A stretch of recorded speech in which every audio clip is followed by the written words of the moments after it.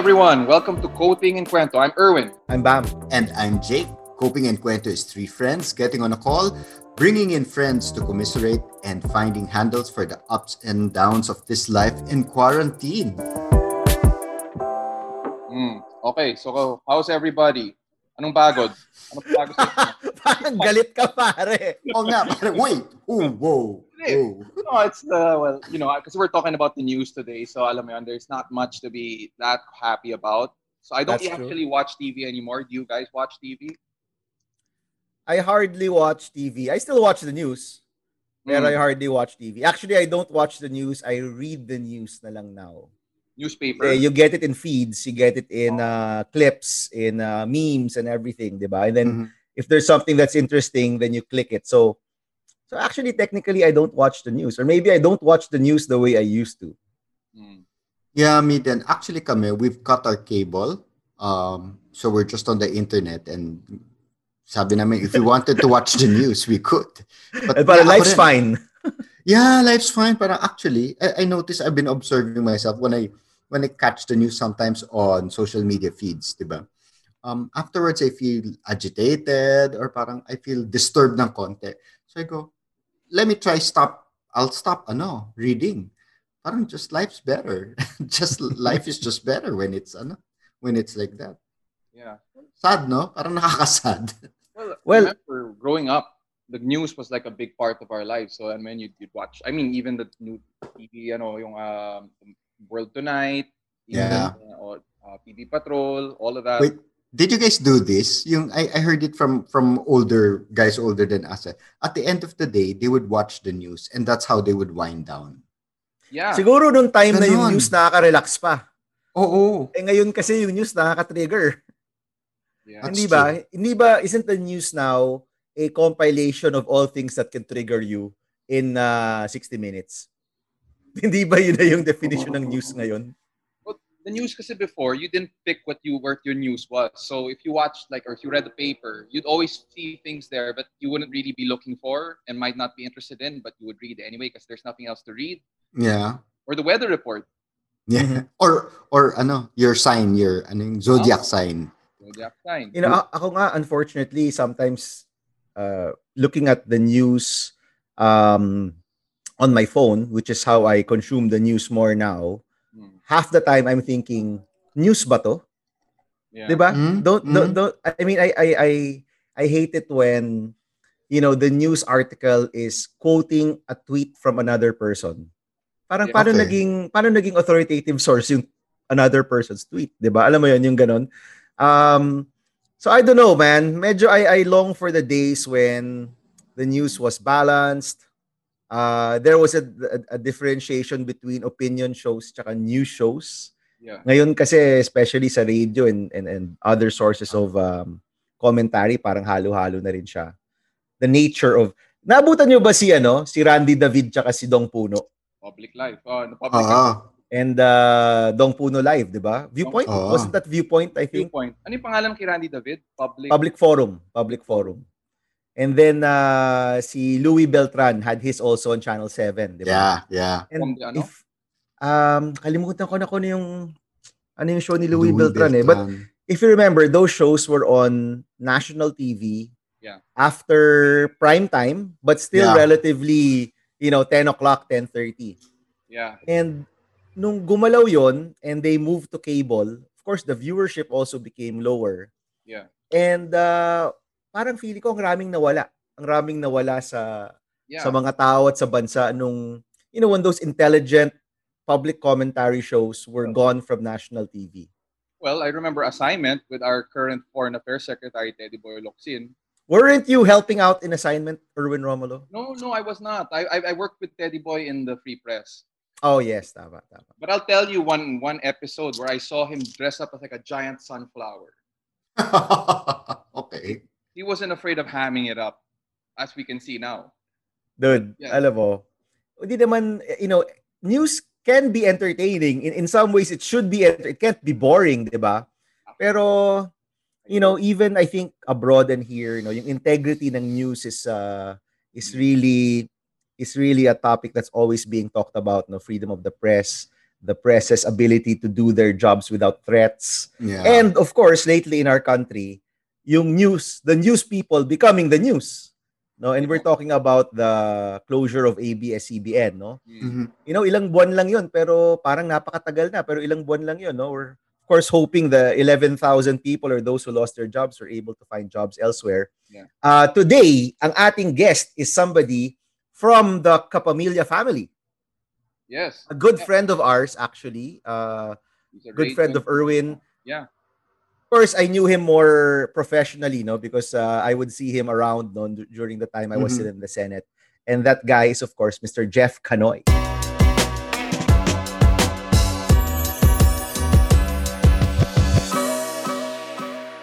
So Jeff, how do you keep your skin so supple? With lots of rest and And tears. and tears. tears and I guess ano pa? Oh. Skincare, good skincare. Pero hi Jeff, but seriously, so how are you? How are you? It's been quite busy over the last few weeks. We've been trying to I guess start a network, if that's the best term. We're down with numbers, obviously, so we've been trying to just rebuild what we can. So it's been very busy over the last few weeks. We're trying to mount a new morning show, which is supposed to come out starting next week. Wow. Yeah. Morning show, pare. Alam mo, I was on a morning show once so many years ago. Iba rin talaga yung thrill of waking up at 4 a.m. Yeah, that was yun yung kabataan ko. I was 22 years old, I think, when I did that show. The funny thing about doing a morning show is, napansin ko, lahat ng morning show, parang very similar siya. May new segment, may cooking, may exercise, may interview. Yeah. Diba? And not just in the Philippines, but all over the world. All over. Yeah. So if you go, like when I travel or when I used to travel, nung pwede pa siya before, you turn on the TV and ibang language, diba? So you mute mo yung telecast. It looks exactly the same. It's like all morning shows, they look the same. I don't know. So are you gonna do a similar thing or iibahin yung format? Parang ngayon we're forced to change the format. Parang 'di ba yung morning shows usually they have a large cast. Yeah. So we're all ngayon we have 3. So wow, we're 3 lang. 3. So we're still trying to work out what's gonna actually be in the show. Pero usual may mix of infotainment, of news. Pero yun nga, sana medyo iba. I think parang weird naman if we come up with the same. Well, hindi naman super iba, but diba, parang I guess a bit different from the last one, which was Umagang Kay Ganda. Yeah. Parang yun yung challenge, diba? Always to look for something fresh and new, pero ang dami nyo na, diba? Ako, Jeff, kamusta yung parang how has this 8 months been for you? Parang how are you doing news? How are you coping personally with external challenges? Para siyang para akong may out of body experience minsan na I feel like I'm living someone else's life because my life was so different 8 months ago. 8 months ago parang wala, I had a very specific routine. May morning show sa umaga and then I'd go to work. I'd have the reportorial work. And then at night, I get to meet friends and hang out, go out. And then pag burn out ka na, pwede kang mag-travel, pwede kang umalis, pwede kang mamasyal. Ngayon, wala. With the pandemic and the shutdown, para kaming wala, parang literally naging upside down talaga yung mundo. Parang things are so different, even kunyari yung things that I still do, like for example yung reportorial and yung field work. I spend less time in the field now because of the pandemic. At yun yung I guess hirap na hirap kaming mag-adjust. Not just yung ABS-CBN, but a lot of, I guess every journalist in the world has been trying to adjust with this. Kasi parang supposedly we're supposed to bear witness, pero it's very hard to bear witness when it's just via Zoom. So, yun, minsan kailangan ipaglaban for you to cover in a certain area.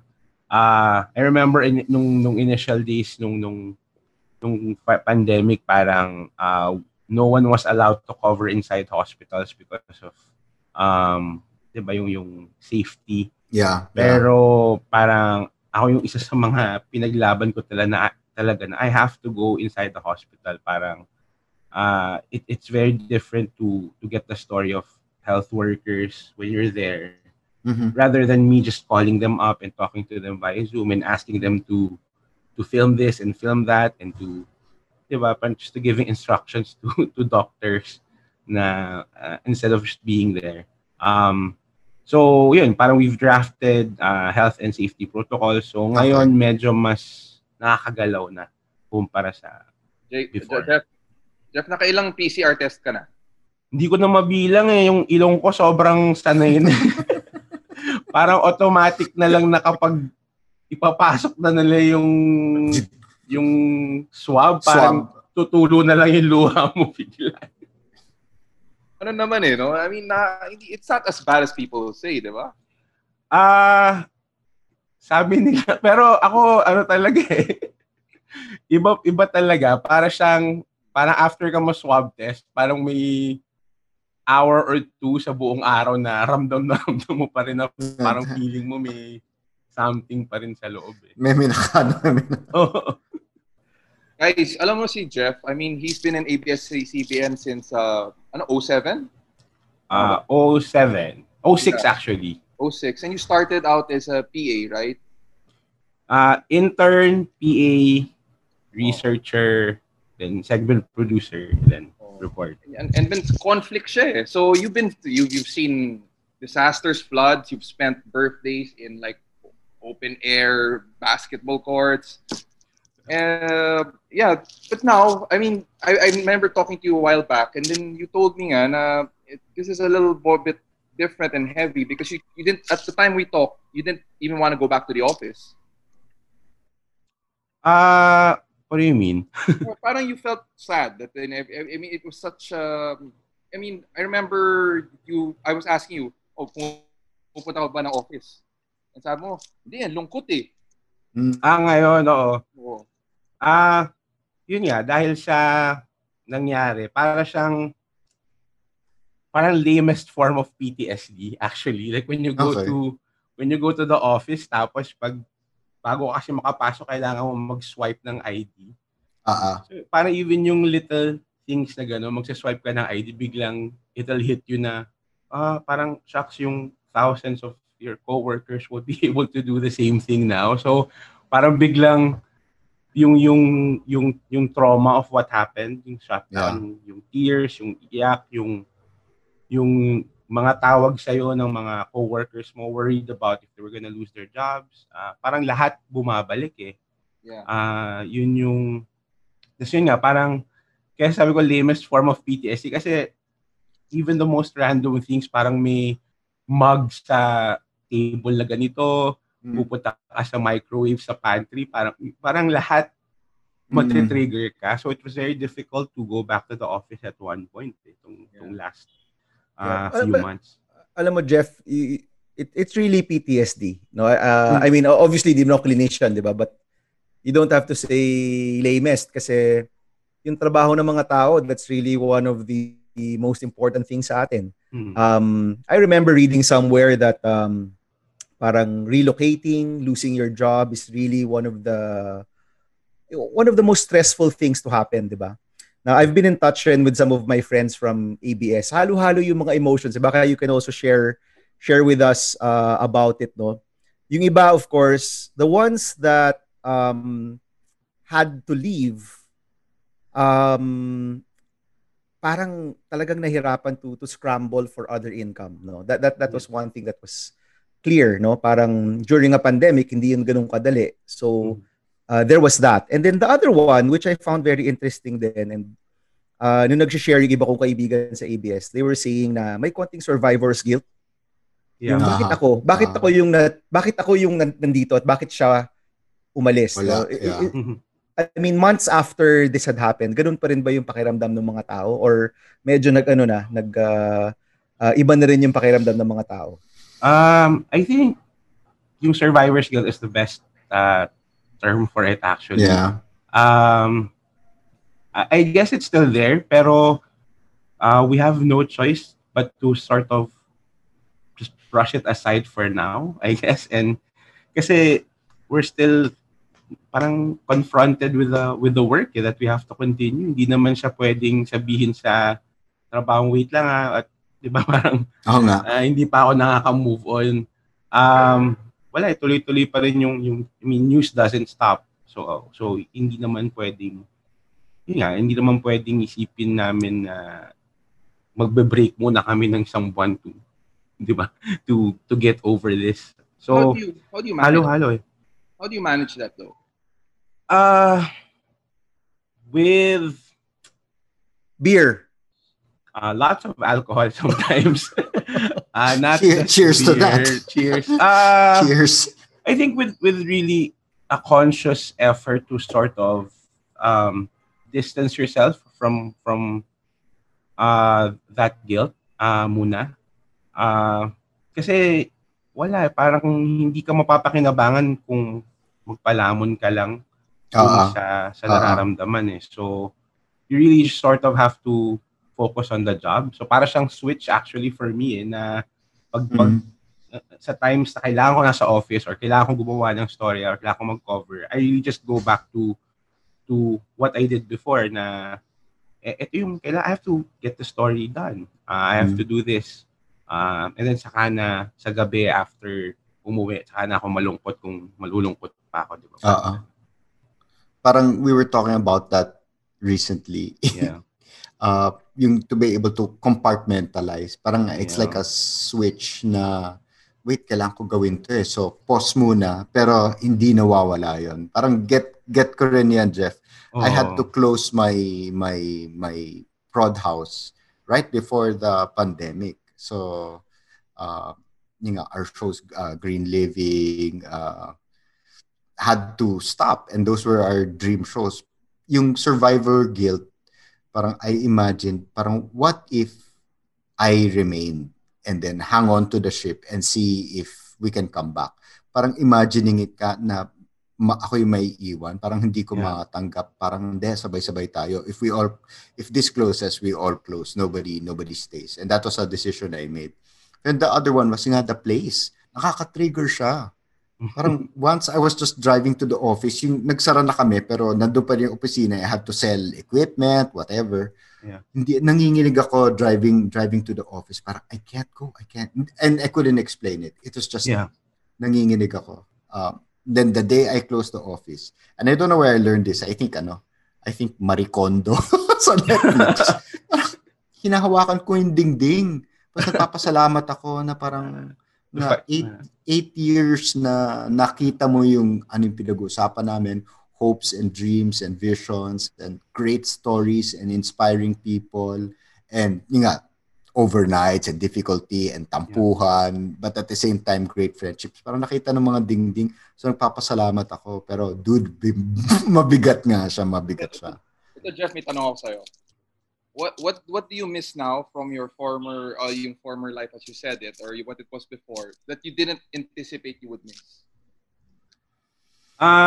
Ako talaga traveling. I think I really took that for granted. Kasi ngayon traveling was sort of the parang restart button ko. Alam mo yung computer pag hindi na gumagana or nag-hang na.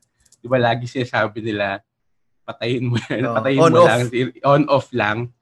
And for me, pag ganun din, pag pag nag-hang na ako or pag feeling ko hindi na ako gumagana, yun yung travel, yung on-off button ko. And it just means, traveling to whether kahit Batangas lang or Laguna or somewhere very far from where I, 'di ba? Parang yung normal world ko. Parang I think it helps me to really cope with what's happening sa buhay pag may travel pause ka. Ang problema, walang pause ngayon magta-travel ako dito lang sa bahay. So kung ayoko na magtrabaho, pupunta ako sa kwarto kaya sa sala, hindi dito sa kwartong ginawang opisina. Yun na lang yung travel ko hanggang sa loob ng bahay. Minsan yung grocery, yung pinaka-travel. So yun yung I think yun yung pinaka nami-miss ko yung freedom to really. Pero Jeff, ang tanong ko, anong hindi mo na-anticipate na mamimiss mo? Namimiss mo pala? Anticipate na mamimiss ko. Or wala naman? Wala akong maisip on the top of my head na. You know, it's interesting, the four of us have experienced a kind of a shutdown or closure in our recent, ngayon ko lang ngayon ko lang medyo na gets yung commonality na yun, ano? You know, ako, nangyari sa'yo, Bang? Wala naman masyado. Nothing life-changing. Nothing major. No, but seriously, I have, you know, Jake was talking about getting triggered with going back. I have not stepped back in the Senate. Ooh. Ever? Since I left. And I hope I don't have to come back soon kasi ibig sabihin baka may investigation o hearing, di ba? or a service for a senator who had passed away. Those are the times that the old senators go back. Go back. So I hope I don't have a reason to go back. Pero interestingly enough, no, I had this thought, something similar to what Jake had said. Hindi ko na-miss yung opisina, hindi ko na-miss yung nakabarong ka araw-araw, naka-suit ka araw-araw. Na-miss ko yung mga tao. Yeah. You know, na-miss ko yung mga tao. I'm sort of ashamed to say na hindi ko kaagad naisip yon. But later on, syempre, because we would still see each other in Zoom chats or you know, have during the time na pre-pandemic, we would have karaoke nights pa rin. Namimiss ko yung mga tao, namimiss ko yung mga staff. But it is traumatizing in many ways. Yung something that you liked, something that you felt good doing, and it was taken away from you. Yeah. Diba? And not by your own doing. Diba? Not by your own doing. Yeah. Ikaw, Erwin, when you left Esquire, was it the same feeling? No, I was happy to leave. Goodbye! I'm blowing this joint. I'm gonna take some dust. Then actually, may mga tao na I didn't like them when kasi we're in a big office, Esquire. We're like a big, really bad idea, both open offices. But there are some people there I really did not care to see. But you know what? Sometimes I miss them. Yeah. Ako, it's the parang as nagkukwento kayong dalawa, Bam and Jeff, parang namatayan tayo. 'Di ba? Parang you miss the small rituals na. Kaya tayo naka-black today. Yung pala yun. Diba? There's a grieving. Off black yung Tito Erwin. He lives kasi in the area of gray and mystery. Kaya gray siya parate. Morning sa Jewish, diba, is gray? Hindi ko alam, ang Romulo pala Jewish. Hindi ko alam na. Wala. I'm just being one with all peoples. No, but like any kind of morning, ano ba yan, Jake? It takes time? It just takes time to heal? How do you, how do you get out of the funk? Day by day. Sabi nila, day by day, di ba? And, yung the early periods, as we all know, right, mas intense siya, mas traumatic, mas iiyak ka. Then and you just go day by day, and sooner or later, it becomes a little more bearable. Yeah. And then, but it never goes away. Sabi nila, di ba, you never forget. It's, gusto ko yung, idea of damaged goods. Parang, there's something missing already. So it'll never go away. And you don't want it to go away. Parang you to honor the memory and the people, you kind of keep that pagkukulang ng konti, diba? Those scars or those wounding a little. Diba? And I think that's part of the honoring, diba? When people matter to you, you you hold on to them. When memories matter to you, you hold on to them. Speaking of people who matter, I of course I'm friends with Jeff, so I know that he has also been watching all the seasons of Grey's Anatomy from the first season up to naka ano ka na ba? Anong season ka na? Updated na ako. So updated. so ando pa rin sila? Ando pa rin si Max Steamy at si Mac Dreamy? Well, I don't wanna give spoilers. Pero naka-move on na si Meredith Grey sa kanila. Nasa ako ngayon? Nasa gitna ako ng House of Cards. Yan ang wag mong gagawin. Jeff, yan ang wag mong gagawin. Wag mo, ako honestly don't watch a nega series during nega times. Talaga? Yun yung pinakapayo ko sa'yo, pare. Ano ka ba? Nare-release ka ba sa pagka-nega ng House of Cards? Ako kasi I couldn't, of course, it was up when I was in the sets. I couldn't watch it. I could not watch it. It was too nega for me. And then sa totoong buhay, nega rin. Alam mo yon? Or ano ka ba? Do you enjoy watching something so sordid in difficult times? Ito kasi yung pandemic, parang sabi ko, so I have so much time in my hands now na wala. So anong gagawin ko? So naisip ko, dami kong series na gusto ko mapanood before. Bakit hindi ko nga gawin yun? So grabe, parang ngayon yung mga kaibigan ko nababaliw sa akin if I text them. Nagpapanik ako about a certain big event in a series that happened 10 years ago. 5 years ago. Para sabi nila, so, parang it's so 2000 and late na. Jeff, anong top 3 mo? Top 3 series in this pandemic for you na at least natuwa ka kahit papaano? Ako, yung Grey's Anatomy, I really invested time and effort to finish all 2,000 seasons of Grey's Anatomy. All 2,000 seasons of Grey's Anatomy. It was really, I had fun, and minsan may mga panic mode lang na parang, pag minimension sila na sakit ng isang tao, parang feeling ko meron na rin akong ganun. Oh no. So yun yung hindi maganda. House of Cards is sort of, I guess, interesting. Parang I would assume na this show when it premiered years ago would be really shocking to audiences. Yeah. Pero with 2020 eyes, knowing what happens here in the Philippines and what happens in the US and other parts, para sabi ko, not so bad. Parang it's okay. Hindi na siya overt na siya, di ba? Wala nang ano.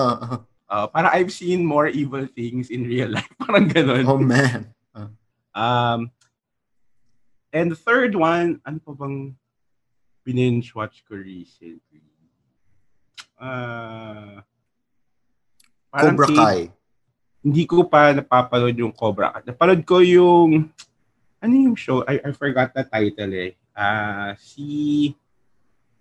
Basta yung new show ni Mindy Kaling, where that stars like a teenager, an Indian American teenager going through high school. I think it was very funny and very different from other teen shows I've seen kasi nga very inclusive yung cast. Tapos yan, I think nakakaaliw lang na napaka-wide ng ng choices mo, pare. From an immigrant comedy story to a hospital drama to a dark political drama. But you know what? I watch anything and everything. Yung a few weeks ago yung kasama ka Tito Erwin, di ba kasama ko si Direk Eric Mati. Nire-recommend ko kay Direk Eric Mati itong reality show called Love is Blind. Basically super trashy show siya. Pero ang interesting yung concept. Ikwento mo, Jeff. So yung Love is Blind, basically, parang they put single people in a house. Parang divided yung men and women.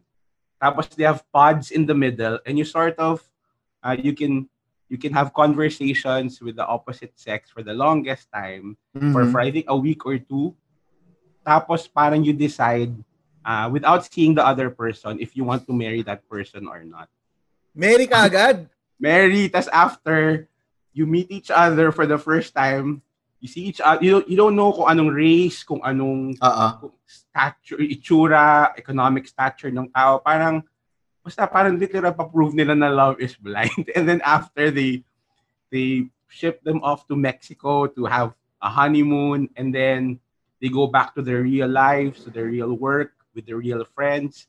Tapos ma-test kung may influence nga ba talaga yung community and yung politics and yung race and economic status. Tapos in the end, malalaman, all leading up to a wedding, makakita mo kung may mga runaway brides or grooms ba sa dulo. Kung itutuloy o hindi. So anyway, yun. Sobrang waste of your time, but it's super fun. I enjoyed it. Yes, you did. Parang diba? isang oras na nag-usapan yata yan. Ano yan, pare? You don't, kumbaga, since you are a witness to real world events, especially in our country, pag uwi mo sa bahay, ano ba? Let's not talk politics. Let's not talk the news here. Let's talk about other things. Or do you still, in your free time, still talk about the things you see in the news? No. I think parang na-develop ko na yung pet peeve, especially like for example when my family members ask me, anong balita? Parang nood na lang kayo sa TV. Or when friends talk about inuman, tapos parang they'd ask, ano ba talaga nangyayari sa ganito? Ano tingin mo sa ganito? Parang, kayo na lang, pwede bang, ayoko. Wag na lang. So, I mean, syempre, sometimes I also enjoy talking about, diba, yung mga things that I can't talk about on TV and yung mga other things. Pero, pag yun talaga yung, kumbaga topic, I sort of, kind of shy away from it. Especially nung shutdown yung tanong na laging tanong, anong mangyayari sa ABS? Parang, hindi ko alam kasi ako rin yung tanong ko araw-araw anong mangyayari sa amin eh. So, hindi ko siya sasagot. So, as much as possible, I try to avoid anything newsy outside of my work. Hence, yung Love is Blind. Farthest away from what I do. Jeff, ano yung mga libro na yan? I mean, what do you read? I mean, we see a lot of books behind you. Or props lang ba yan? Or ano yan? DVD. Marami dito mga graphic novels. Puro, mostly Marvel. Yeah, can you pull out one? Can you pull out one and just show it? Pinatrabaho ko pa, no? Oo nga, favorite. Dude, naka-shorts kasi si Jeff kaya di niya pinapakita sa atin yung legs niya. Hindi, pagod yan eh kasi parang puyat. Puyat eh. Ayun, naka-shorts ka. Naka-shorts. Ako naman rin naka-shorts eh. Sabi namin, Jeff, baka natahihiya kang tumayo kasi naka-boxer shorts ka. Naka-boxer shorts ka. Okay, we won't show that. So, ayan, ito lang, mga puro graphic novels actually. Tapos some of the books that I have, mostly mga non-fiction books. Mga biographies ng mga iba't ibang tao. Yeah, like who? Just say one. Depende, mga ito si syempre una ko nakita Tina Fey. Uy, gusto ko yan. That's a good book. Nabasa ko yan. That's a good book. Bossy Pants Vietnam. Bossy Pants. That's a good book. No, I'd like to kasi parang I've not seen Love is Blind, unfortunately, but House of Cards, Grey's Anatomy, ano yung isa? Parang yung kay Mindy Kaling, and then Tina Fey. I think there's like a thread of all these strong women that you seem to gravitate towards. Am I correct? Yes. So do you think, is that something that you've noticed that you gravitate towards strong women? Yeah, I think, bata pa lang ako, I grew up in a household full of strong women. Yeah. My mom and my aunts, all from Bicol, are very strong personalities. The shows that I grew up with, yung kay Joss Whedon, for example, yung Buffy the Vampire Slayer has a very strong female lead. Yun yung number one series ko of all time. And parang even in the industry sa journalism, most of the newsrooms that we have in the Philippines are run by strong women.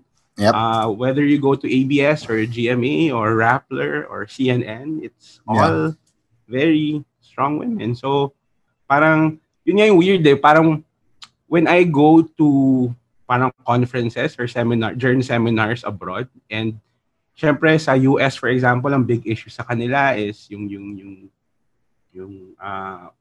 parang strengthening yung inclusivity sa women and yung voices ng women, yung rights ng women.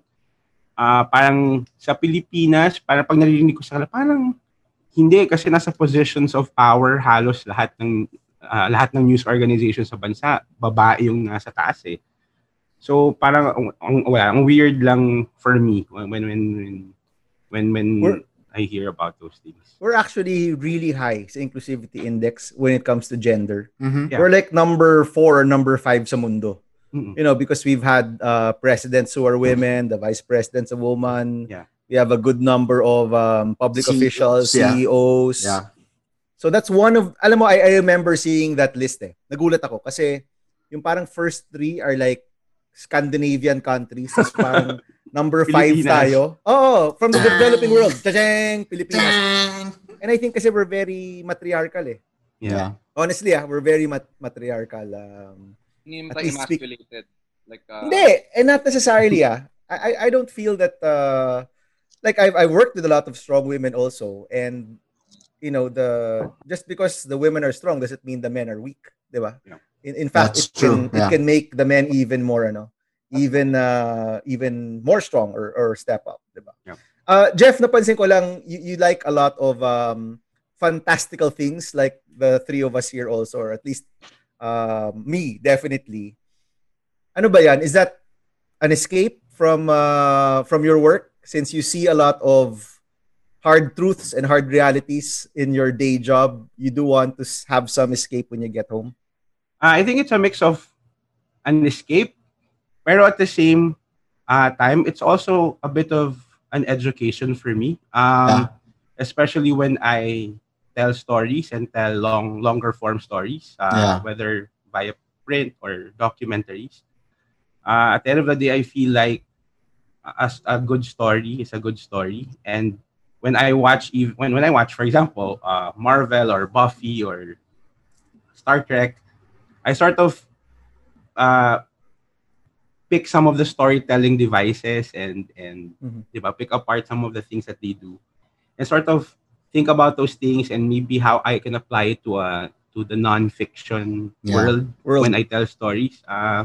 So I think guys, yun yung part that's also very interesting to me, and I find yung stronger stories are in the fantastical world because I feel like they have no limits and they have more, diba, parang a bigger creative space to do things and to do braver stories. Kaya siguro mas na-attract ako towards it.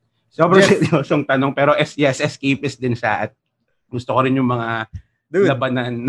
Embrace your geekhood, diba? Embrace your geekhood. Now is our time. So Jeff, you see yourself as a storyteller. Kasi, you know, I mean, I've also worked in ABS before or looked at journalists from the other side of the fence also.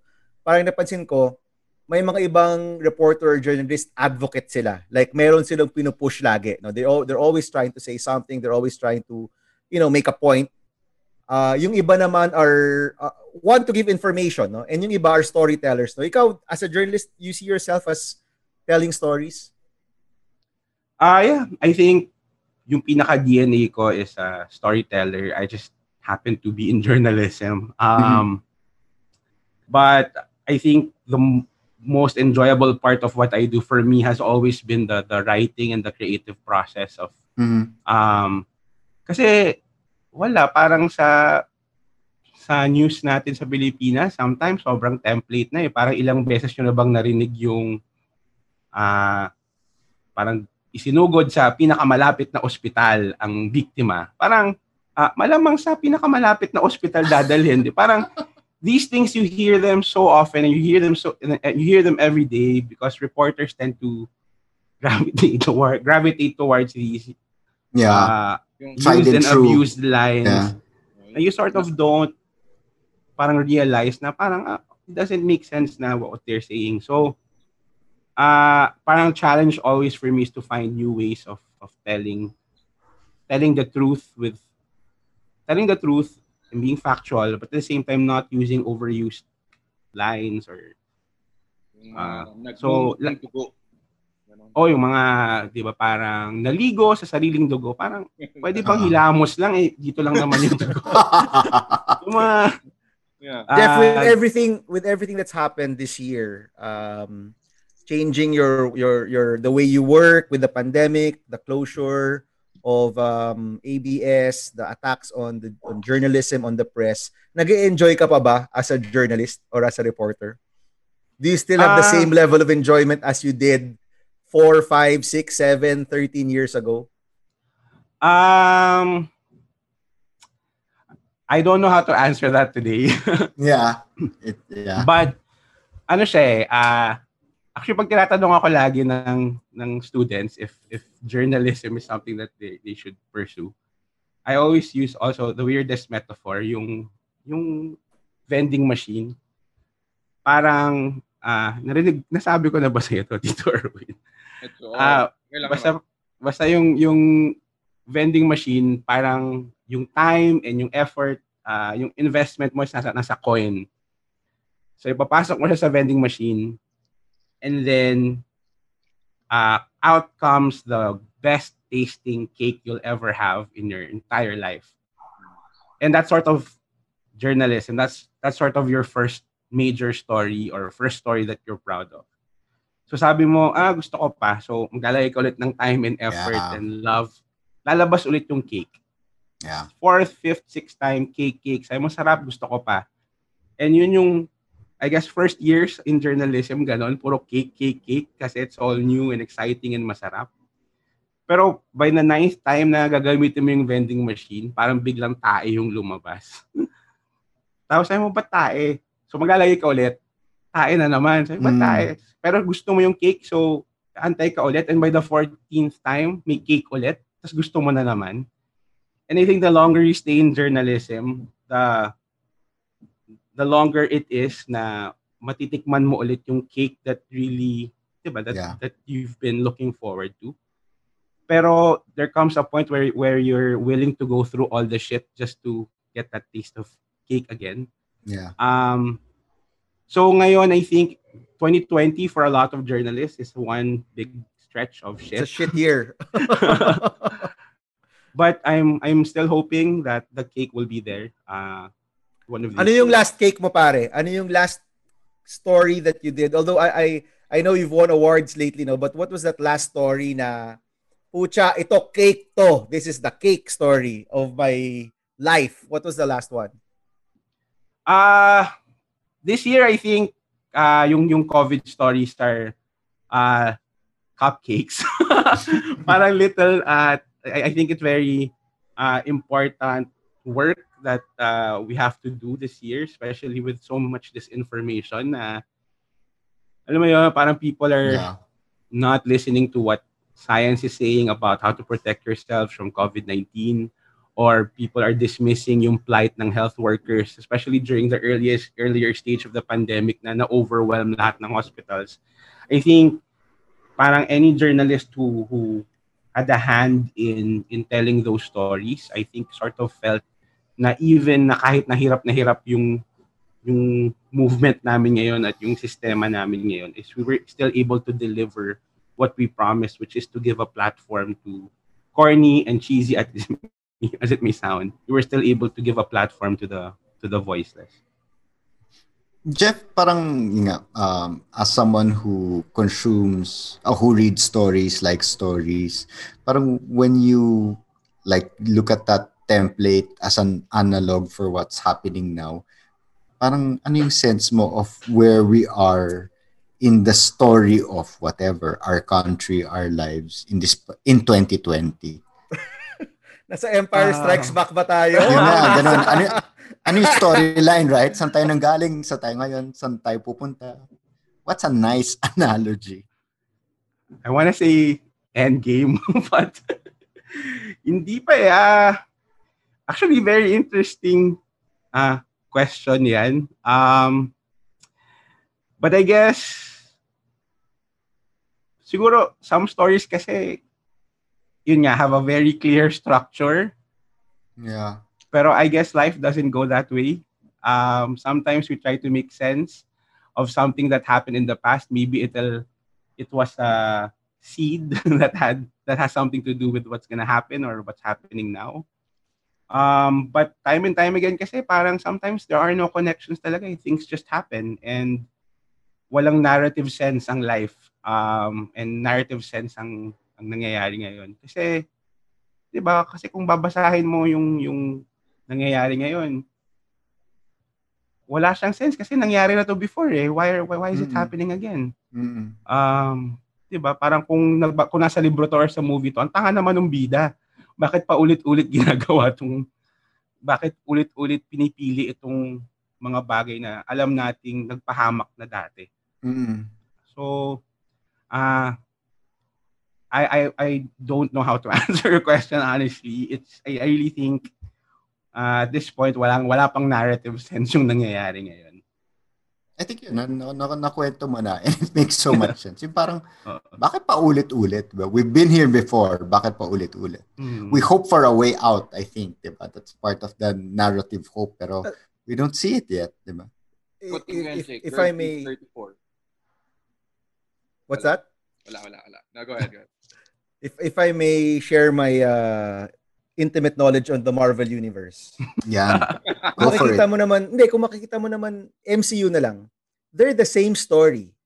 All the origin stories are practically the same. Lahat ng kalaban nila are mirror images of themselves. Yeah. Diba? Or an analog of themselves. Everybody is practically with great power comes great responsibility, which is the Spider-Man mythos, diba? Or the Spider-Man credo. Mm-hmm. And yet we enjoy it every single time. Because we always need to be reminded. Diba? Hindi mo naman sinasabi, si Doctor Strange ay si Iron Man, kaya lang yung isa technology, yung isa magic. It's the same guy, same right? Guy, diba? Or Captain America tsaka si Peter Parker, pareho lang naman, diba? Scrawny kid na suddenly nagka-power and did something well-meaning. It's the same guy. We don't do that. We enjoy it every single time because we like to be reminded. And I think baka Jeff yung sagot dyan, baka lang we need to be reminded what's really important. I mean, that's the way I see it. And, ganun lang talaga. In the same way, movies are... By the way, we got together, kaming tatlo, because of the hero's journey. And talking about Marvel movies and stories, no? The three of us got together because we were so fascinated with the hero's journey and we were trying to apply that in people's lives, diba? And the hero's journey basically says, Jake helped me out. The steps in the hero's journey comes out again and again, whether it's the story of Spider-Man or the story of Hercules from thousands of years ago, because these are stories that resonate with everybody, diba?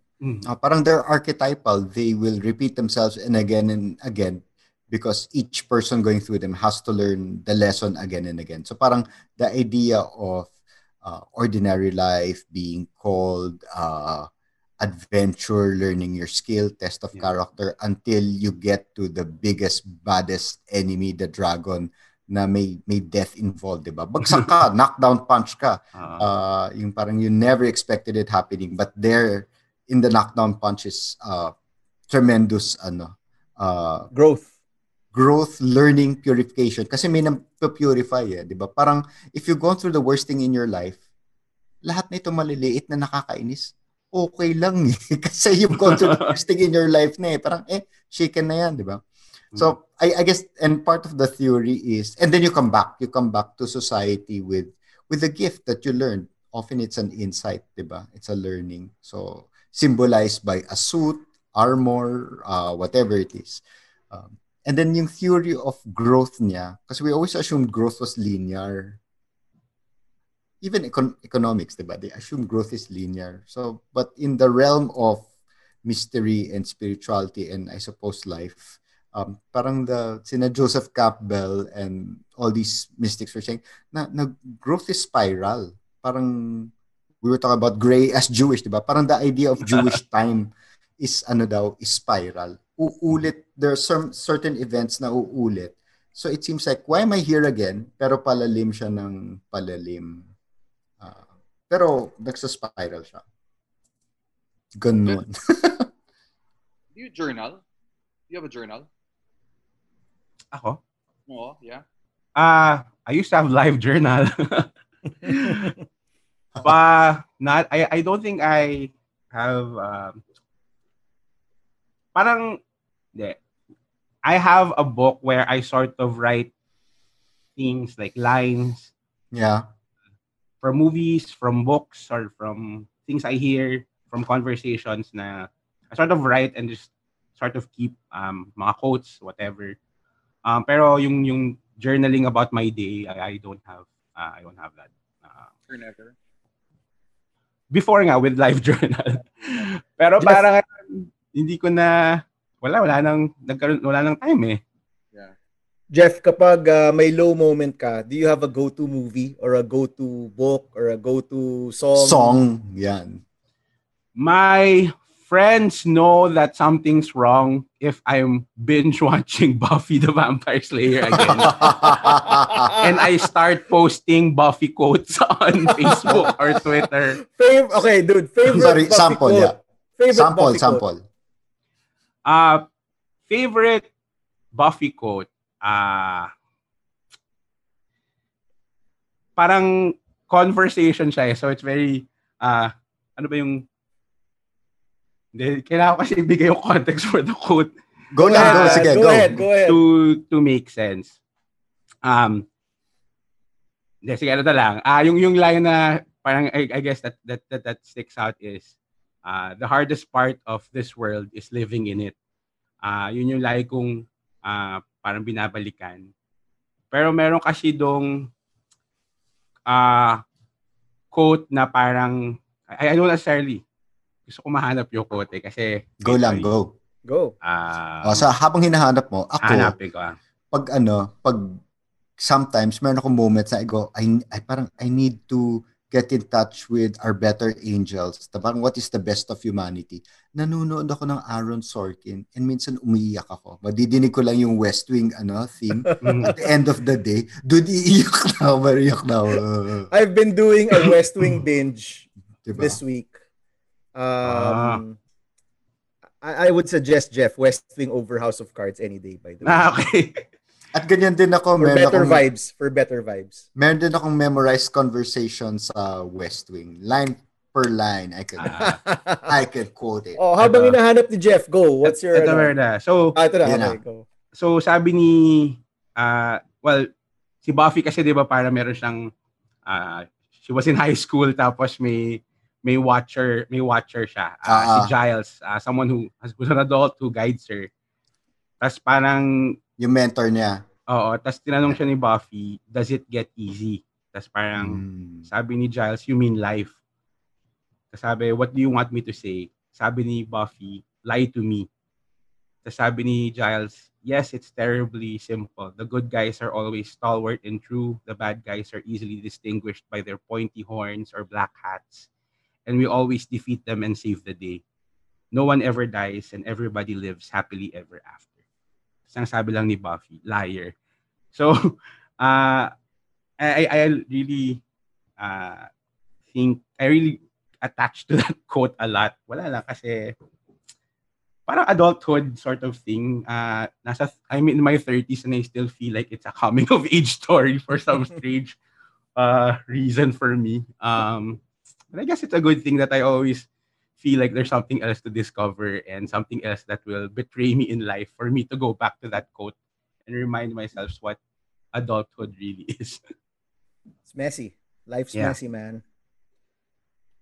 Like the heroes that we fall in love with and that speak to us, diba, from the deep down parts of us. Parang there's really a need and a hunger to exercise hope, diba, to invest whatever energy, time, talent you have to the good fight that you see, be it telling great stories or changing people's lives or even maybe just having conversations like this, no, just to get by. Thanks, Jeff. Thank you for joining us today. Okay, did I help or did I just make this pandemic much worse? I love the quote. Grabe, super spoke to me. Moment of humanity siya. Life's messy, man. I mean, di ba? It's messy.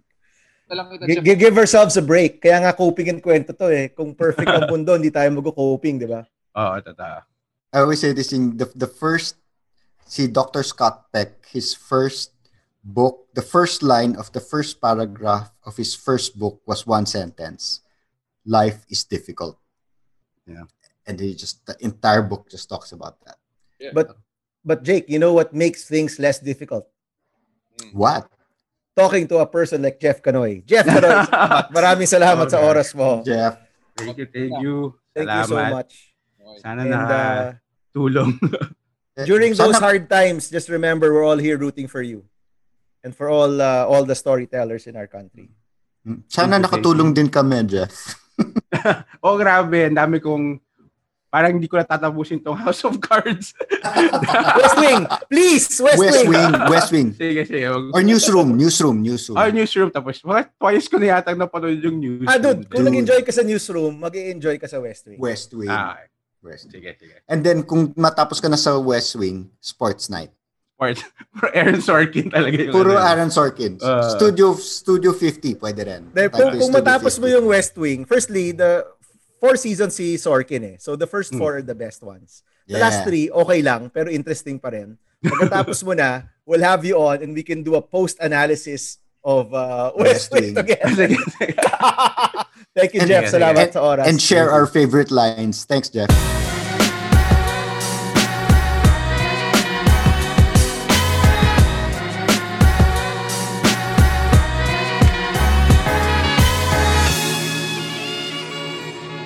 That was a rich conversation. Ako yung dalawang moments of humanity for me that stood out. And I think this conversation, those two parang real human moments that spoke to me. One was the PTSD going back to ABS. Yeah. Kasi nga, it reminded me na difficult. Nga, closures are difficult and how human that reaction is and how difficult it is. Then yung last niya, yung Buffy quote was super awesome. I think it really describes parang where we are as people in general and highlighted by the pandemic. Ako naman, the one thing that resonated with me and I don't know what this says about me, when Jeff said that he's in his 30s pero parang coming of age tale pa. What did you want to say? I'm in my 40s and in a way I kind of feel the same thing. So I'm really not sure. But I guess it never really finishes. I mean, my dad's in his 80s and I think he feels it's a coming of age tale still. Si Jeff is younger than us. Pero hindi ko na-realize na 13 years na siya in journalism, being in the business, no? So in many ways, veterano na rin siya. He looks like a young guy. I mean, we all think of him as a young guy, but he is a veteran. And to talk about how, life is that way. Sometimes it's really interesting and exciting, and then sometimes you just go through a rut. But the hope that you can get back to that passion and feeling is something that parang nag-resonate ako doon. Na hindi siya 10 out of 10 all the time. And unfortunately for many of us, 2020 is like a 4 or a 3 or even lower out of 10, di ba? Pero maghuhulog ka pa rin sa vending machine kasi ang worst kasi is you give up and you say, okay, this is not worth anything anymore. Ayoko na. But in this case, ang ganda nung hindi maghuhulog pa rin ako at maghuhulog kasi alam ko natikman ko na yun at gusto ko matikman ulit, di ba? And maybe for many of us who are having difficult times this year, sana we don't lose that hope, that thought na yes, we can get back. We will get back. I mean, considering how difficult his year was, his company was, and journalism in general this year, diba? It's really been a difficult year, and yet nandiyan pa rin siya, diba? Nandiyan pa rin siya. The other one I think na really interesting is yung and maybe this is a good coping hack rin, is kung mahirap na yung isang bagay, you gotta turn it off. Para refreshed ka na lumaban ulit. Kailangan mo ng oras na away from that. No? So in his case, it's his geekiness, it's his Grey's Anatomy. Yeah. Diba? It's all of these things. So, I mean, diba? Parang kung buong araw mo, ano ka na, you cover wars, disasters, EJK, you cover all of these difficult things. And then sa bahay, ganun pa rin, nakaka-apekto talaga sa yun. So, in this case, he turns it off and does something else. And, if that's the way to keep you sane and balanced, and I love the fact that very unique yun nakapag-depress siya, Buffy pinapanood niya. The first time ko narinig yun na go-to. Because Buffy is not exactly is it? Jake, you're more of a Buffy fan. Ano ba siya? Uplifting and hopeful? Hindi, di ba? It's a hero's journey. It is. It's a hero's journey. So naka-resonate ka doon na balikan si Buffy kapag difficult times. And si Josh Whedon, magaling siya sa The hero's journey. Sabi niya, magaling siya sa moments of humanity, which is like Aaron Sorkin. Those few moments in conversation na they're talking about what it means to be human at this time, pero they're circling around it. Ang galing, di ba? In real human moments. Baka Buffy, kailangan kong halungkatin si Buffy the Vampire Slayer. Ikaw, Erwin, you've known Jeff a long time. What did you find, I don't know, striking or stands out in this last conversation? No, I mean, it's that. I mean, I appreciated that he did say, for somebody who makes, I guess, narrative sense out of real events, he conceded that mostly life has no sense. But the eternal power that he is also, like as Bam mentioned, he goes to Buffy and Jake, about with Hero's Journey. So there's the eternal pull of stories, even if we know deep inside that perhaps life does not have a story. So that says something, and that even we know that something might not be applicable, there is a purpose, maybe not the one we think it is. Yeah. And we have to figure it out. So that's parang Steve Jobs said something like that. It's full of wisdom. Sabi niya, you cannot connect the dots moving forward. And that's always been my problem. I've always tried to project what's going to happen in the narrative of the world and life, diba? Pero sabi niya, you only connect it backwards. Or like, there's another one. 20/20 hindsight. Oo, parang you can only make sense of this when it's done. So the question is, diba, what do we do while we're in the middle of it? Okay na, sabi ni, what was the term, Erwin? The hope in the narrative. We've gone through stories before. Yeah. Well, alam mo, I think kasi, diba sabi nga nila, there is no past and future, only the present, diba? So I had this conversation with someone very close to me who's having difficulties with their business. And sabi ko, parang what's asked of you right now is to respond right now, to the right now. Yeah. Diba? Ang hirap to say, especially now, ang hirap to say what's gonna happen next year, what's gonna happen 6 months from now. Pero right now, may pangangailangan eh. Right now, may problemang kailangan tugunan.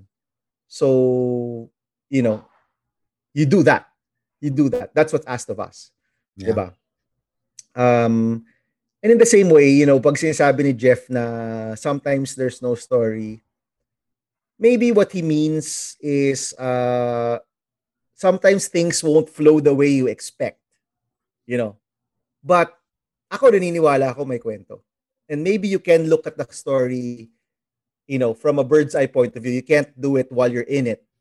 Pero ako naniniwala ako may kwento. And if right now, hindi natin alam, it's because it's a damn good story. It's like, because the worst stories, alam mo na yung, di ba? Alam mo na yung ending na telegraph ko na. But ito kasi talagang maraming twist and turns to eh. Kaya, I really believe na we're going through something really, really, really, it's both terrible and hopeful at the same time. Yeah.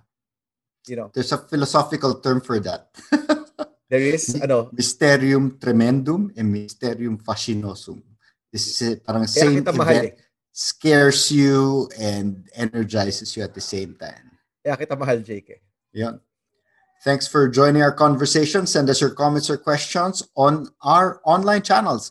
On Facebook, it's Coping and Cuento Podcast. On Instagram, it's at Coping Cuento Podcast. I'm Jake. I'm Bam. And I'm Erwin, and this is Coping and Cuento. Thank you for listening to Coping and Cuento with Bam Aquino, Jake de Guzman, and Erwin Romulo. Don't forget to follow and subscribe to the show on Spotify, Apple Podcasts, and other podcast platforms.